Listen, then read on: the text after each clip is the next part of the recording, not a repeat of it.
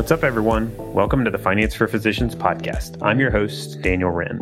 Join me as we dig into what it looks like for physicians to begin using their finances as a tool to live better lives. You can learn more about our resources at financeforphysicians.co. Let's jump into today's episode. What's up, guys? Continuing on with the theme of last time, we're going to be talking about downturns in the market. So we talked about last time how to navigate a scary investment market, and I gave you some tips on actions you can take. I think the big takeaway from that conversation was making sure you have a solid financial plan that includes an investment plan. If you don't have one of those, that's important to create first. And it's always good to consult your financial plan, especially when things get dicey and emotional like they are in scary markets. And try to avoid making changes or taking actions based on things that are out of your control and emotions that come into play. So definitely check that out if you hadn't listened to that as a precursor to this. So today we're going to be digging in a little bit more into what those market downturns have looked like historically. I think this is part of the education component. Understanding what this looks like or what this has looked like in the past is really helpful. It has been for me. Of course, we can't predict the future, but we do know what history has looked like. So we'll talk about what that has looked like historically so that you can have a little bit more of that education and be better armed to navigate it, as this type of thing happens again in the future. Okay, so we're going to be referring to a few sources today to give you guys some hard data. And so I'll link to the stuff that we mentioned today in the show notes. They have pulled together some of these numbers and concepts. And so definitely check those out. And so we'll link to any of those sources, as I mentioned. But the first concept I wanted to talk about was making sure to have a long view. So we talked about it last time in the last episode about having a financial plan and making sure you tie your goals to your actions.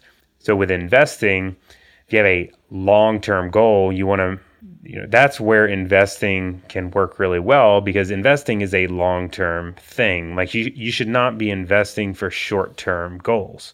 So using that approach, you want to, it's not about the short term. Like if you're looking at the short term, that's not really the right view for something that's not going to be needed until the long term. So also looking at the investment data, the short term has been relatively unpredictable. So the first source that I wanted to look at was probabilities of how the market is done based on different time frames. So the source that I have here is a Wealth of Common Sense blog. This is a blog from Ben Carlson, and he's very much into investing and gets into some of the weeds of investing. If you're interested in that, this is a good blog to check out. But he's a smart dude and writes a lot about this type of stuff. But anyway, he wrote a blog a while back that where he shared the probability of positive versus negative returns based on different slices of time. And he looked at the entire period from 1926 to 2015 of the S&P 500, which is the 500 largest stocks in the US. And he looked at for varying slices of time, was it positive or negative? So first he looked at daily slices of time. So for every day over that entire 1926 to 2015 time period, how many days were positive versus how many were negative? So positive was 54% and negative was 46%. So basically a day in owning the S&P 500, it's almost a coin flip, slightly better than a coin flip. It's better than going to the casino, better than a lottery ticket, but not great, especially for your life savings. So that's part of the problem. When you're looking at it daily, it's just not, half the time, close to half the time it's down. And there can be, it's just unpredictable. Now, when you go to quarterly, it's 68% positive and 32% negative. 1 year slices of time over that entire 1926 to 2015 time frame, it was 74% positive and 26 negative. And 5-year period was 86% positive and 14% negative. So basically the further out you go, it increases that positive percentage to the point where at 20 years, it's 100% positive. I think probably he has 10 years as well at 94% positive, but it's got to be somewhere in between 10 and 20 years, which he did not calculate, but somewhere in between there, I would guess it's hitting 100% before 20 years. But the takeaway is like the longer you go out, the higher your odds of getting a 100% outcome, positive returns, no matter which slice of time you look at. So the key is to take that long view and tie it to long goals. And really, you shouldn't worry about the short term because it's more like a coin flip. What you need to focus on is the long term. The next concept I wanted to hit on was timing. So I think a common concern is like, well, what if it's not the right time? So maybe you're, investing at the worst possible time. And you just don't realize it, or maybe you're worried that it's the worst possible time. So the video that I will link to talks about, it's a hypothetical example based on the actual returns of the market. So this looks at, they call him Bob, the story of Bob. So Bob, the worst market timer. So anyway, they share Bob's journey as an investor who basically times his investments at the worst possible time, but he buys at the peak of the market right before it tanks. And it shows you how things turn out for him over the long period of time. So where Bob messes up is he worries about it and ends up investing when everything feels great. And typically that sometimes happens at the peak. So basically he has bad luck and times it the worst possible time possible every single time. And so he does that bad, but the good thing is he keeps his he keeps his money in the market and does not change it. So you'll see from the video, things still work out pretty well, actually really well for him because he holds his money in there long term. And that's the important thing. Like I mentioned in the first point, is that you got to take a long view. It has to be, a buy and hold sort of approach. And ideally, you're not trying to time it. That's the mistake he made. A much better approach is to remove that decision from the equation. You should not be trying to predict when the best time is to put it in this short-term period of time. Going back to the first point, like we don't really know what it's going to do in the short period of time. So you kind of just have to invest based on your own circumstances. And it's generally best just to put it in, systematically over time. And so, maybe you're investing monthly at the same time every month. Ideally, you remove the emotion and the decision making from the equation and you systematize it and it just happens and you don't have to worry about this whole timing thing, because most people that start to try and worry about the timing thing tend to get it wrong. Like they tend to gravitate towards this example of Bob, like timing it terribly. So that's Bob. The next example I wanted to look at was the reverse scenario. Like, well, what if you're investing at the worst possible time when the market feels terrible? So the Bob scenario was like he was investing only when it felt great and when the news was great, but what turned out to be the worst possible time. So this example is looking at what if you invested when we looked back and we knew it was terrible. So the bottom of the market. What if you're investing at the worst possible time in reality? Maybe you don't know it at the time, but it's the bottom of the big market downturn. So you can look at all the examples. This piece that I'll share is from Franklin Templeton, but you can look at there's 4 examples in it, but I'll just talk about the most recent one, which is 2007 to 2009. They all have the same sort of takeaway, but that was the big housing crisis in 2008. In that particular downturn, from the peak down to the trough, the S&P 500 index went down just over 50%. It was 50.95%. Check out the PDF link for all the details on that, and then the disclaimers are in there too, so definitely read those. But that was the 2008 crash from peak to trough.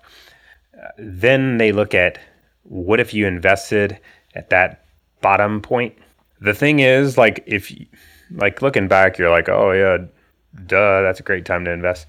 But like, if you were investing in that period of time, you would know, well, if you were looking at it objectively and investing in that period of time, you would know that it felt like a terrible economy. Like everything was negative. Like it just didn't feel like a good time. So a lot of people, the world was telling you not to invest. But if you had invested at that bottom of the market, 1 year after, your returns, cumulative return was 53.62%. And then 5 years after was 137.49. And then 10 years after was 367.39%. So the takeaway is, these downturns, it goes down fast and feels super scary. But a lot of times people don't realize how fast it recovers and how, quickly we can get back to where we started. And oftentimes in the scariest point in time is actually when it's, a fantastic point in time to invest. Same sort of thing as I mentioned in the first point. I think the takeaway is you don't want to try to time it. Now, if you do happen to have extra money, like if you're gonna be timing it, like lower when it's gone down, it's actually a better time to invest. But at the end of the day, you want to have your dollars working for you and make sure you're investing that based on your financial plan and not based on, where you're predicting the market might go. We don't really know what the short term is going to do. And these sorts of things happen. It's very difficult to predict in the moment. I think the temptation, though, is in that bad market is to maybe stop investing. So you definitely don't want to do that. And even, or I guess a different temptation, sometimes people that have even more fear might even be tempted to bail out.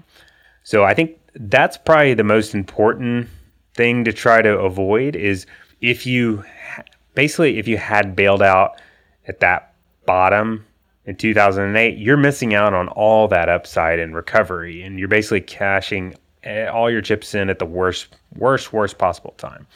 So if anything, do not go down that path. Really, you should be, continuing to invest based on your plan.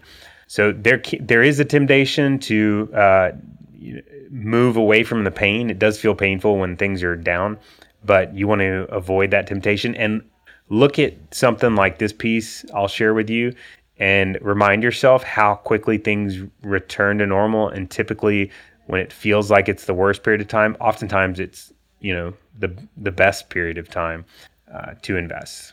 The next concept, which is in the same PDF that I was just referring to, is this whole idea of like, well, oftentimes when it's really, really bad or when you just feel unsure about things, it's like, well, I'll just sit out for a few days, or I'm just going to give it a few months. I'm going to stop investing for a few months or go to cash for a few months and let the dust settle or something along those lines.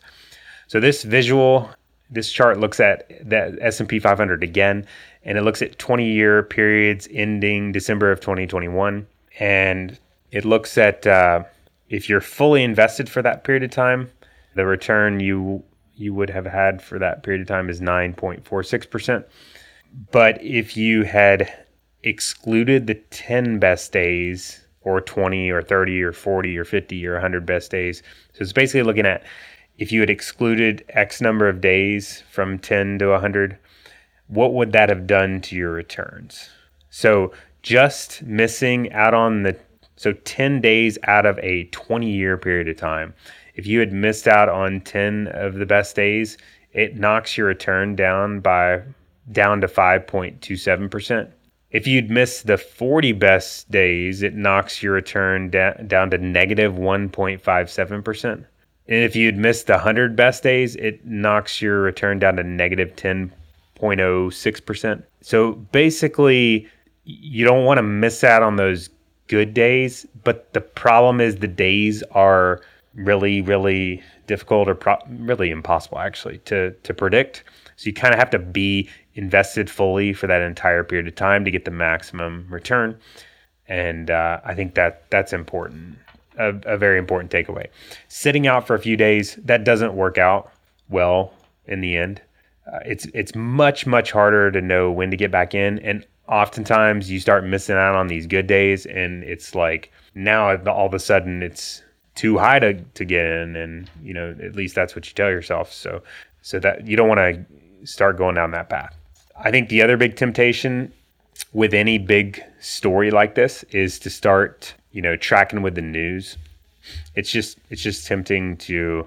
I mean, that's a lot of times where people go for their information, and maybe it's like not the news like on TV, but like maybe you're going to social media or wherever you're getting like your information. But like, let's just call this like information, like financial information, to go to your sources of financial information and get the word from them. So the problem with the general financial information out there is it's a terrible predictor of the future. So this visual is kind of cool. It goes through, it's the same piece from Franklin Templeton. It's a really good piece because it hits on all these concepts. But this goes through a really long period of time. So this is going all the way back to 1972. And it goes through some of the big news stories and how the market behaved over those periods of time. And it's looking at the Dow Jones Industrial Index, which is a pretty good measure of the market. It's not my favorite, but it's still an okay measure of the market. But anyway, you can see what tends to happen is the worse the news gets, the better time it is to invest. So like in 2020, I mean, that's the recent one everybody remembers, unemployment in the pandemic, it was like unemployment is at the highest rate since the Great Depression. I think that was the big financial news story. And there was a lot of talk of just recession and all that stuff. So it's like, who in their right mind would want to invest and those news stories get more amplified the further it goes down. But it's actually like, if you go back in history and you look back, that's actually the better time to invest versus like just a year before, there wasn't really much of any news, or at least there wasn't big time headlines about the markets like there were in March of 2020. And so it's almost like the bigger the headlines get, the worse it is to invest. The better it is to invest. So it's the reverse of what you would think it would be. It's like when the news says don't invest, at minimum continue investing. That's the important thing, because you don't want to get into this whole timing cycle like I've already mentioned like a million times, and I'll continue to mention because it's important. You don't want to get into this trying to time the market mentality. It's super easy to get into, but like we don't know what the future is going to hold, especially for a short period of time. So you just got to systematize it. And the news is especially terrible. It's going to be, but it is a big temptation that can pull you away from like systematizing this and trying to time the market. So the temptation is going to be like things start to get negative. The news starts to tell you it's negative. Like right now, it's getting negative. The news is saying it's negative. Inflation is high. Like we're going for a recession. The markets, the war, all this stuff. And you're going to be feeling a little temptation to say, maybe I should stop investing my monthly investment, and because it's going down. But definitely you don't want to stop that systematized approach based on your plan. That would be a bad move. It's, especially based on the news. Like, they're terrible at this stuff.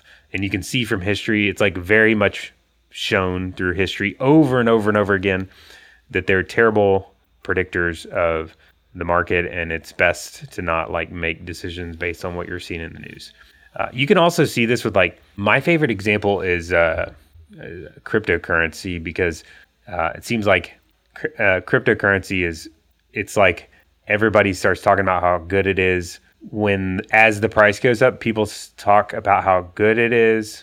And as the price goes down, people they question it. It's but it's the reverse of how it should be. I mean, not that I'm endorsing cryptocurrency, but just people talking in the news are typically, they're a good representation of human nature, but a bad representation of what actually happens.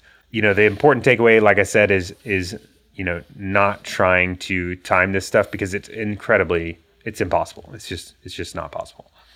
I think another common thought that creeps into the equation when markets get dicey that I'll talk through before we wrap up today would be this alternative that's creeping into the equation. So oftentimes, and we hear this from clients, and I've felt like this temptation with my own finances, but clients will ask us on occasion, well, what about XYZ alternative? Cryptocurrency or I-bonds or real estate or GameStop stock is an example that was, popular a few years ago, or maybe investing in gold. Oftentimes those will come up. And so normally I think the question is to ask, where is that coming from? Normally it's presented as an alternative or diversification or some sort of reasonable approach as a good investment. So it's a little different than what we've talked about so far. It's not necessarily getting out of investments. It's not really necessarily timing investments. And it's more of changing what you're invested in. Typically, if you peel back the layers, it's based on some fear, underlying fear of whatever your primary investment is.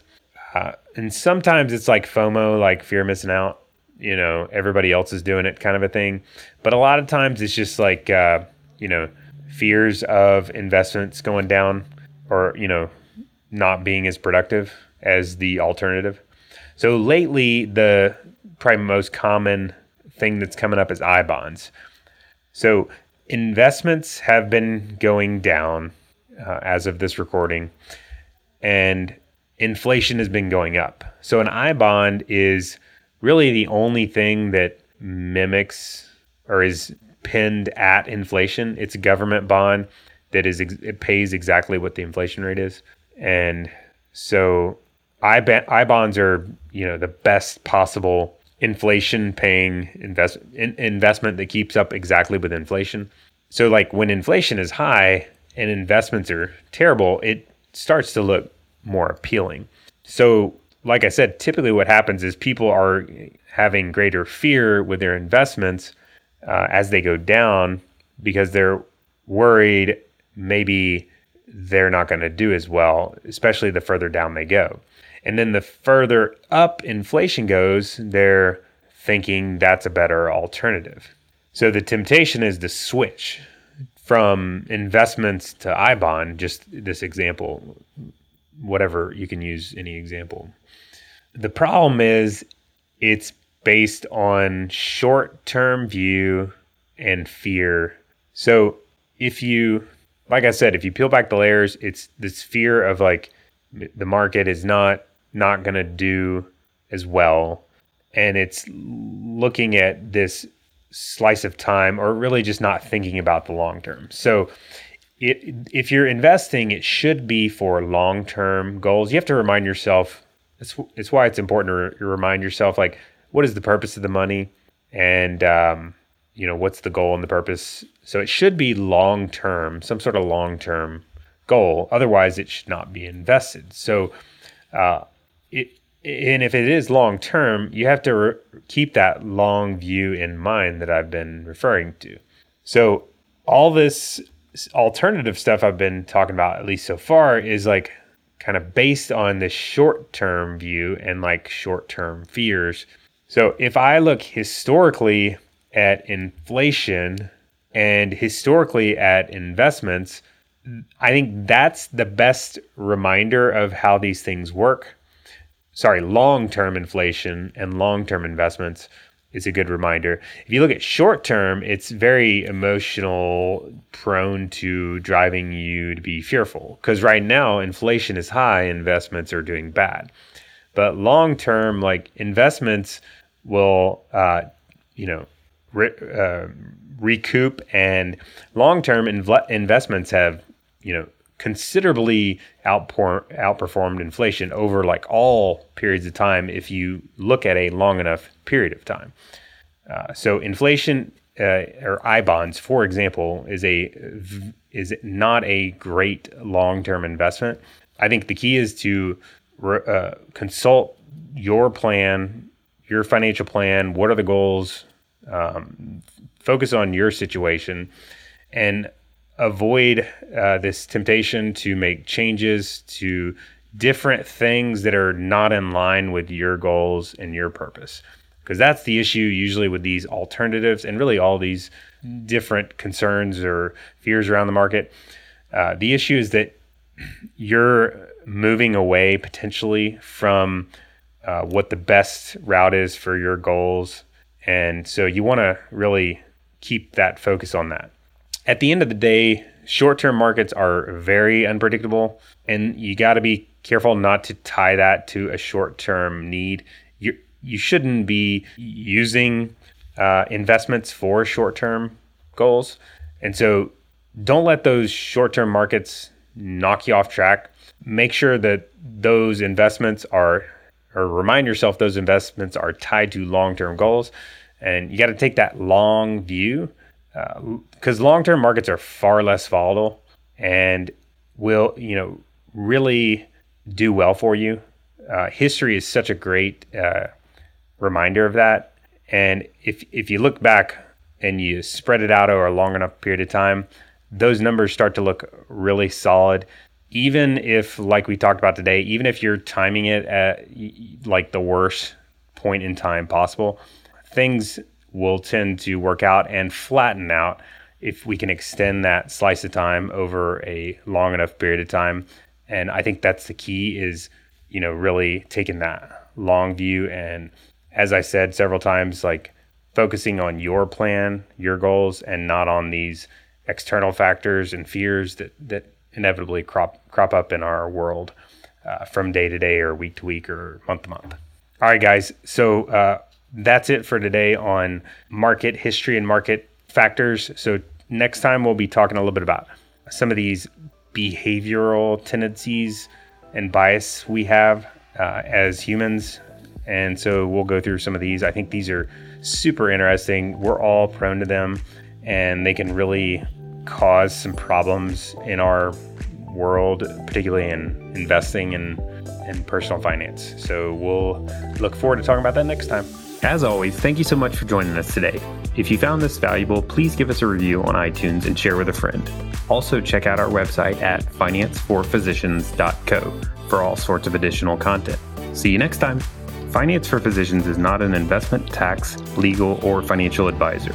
All content included in this podcast is for informational purposes only and should not be considered financial, tax, or legal advice. Material presented is believed to be from reliable sources, and no representations are made by Finance for Physicians as to another party's informational accuracy or completeness. All information or ideas provided should be discussed in detail with an advisor, accountant, or legal counsel prior to implementation. If you don't have an advisor or would like a second opinion, feel free to check out our website for recommended advisors.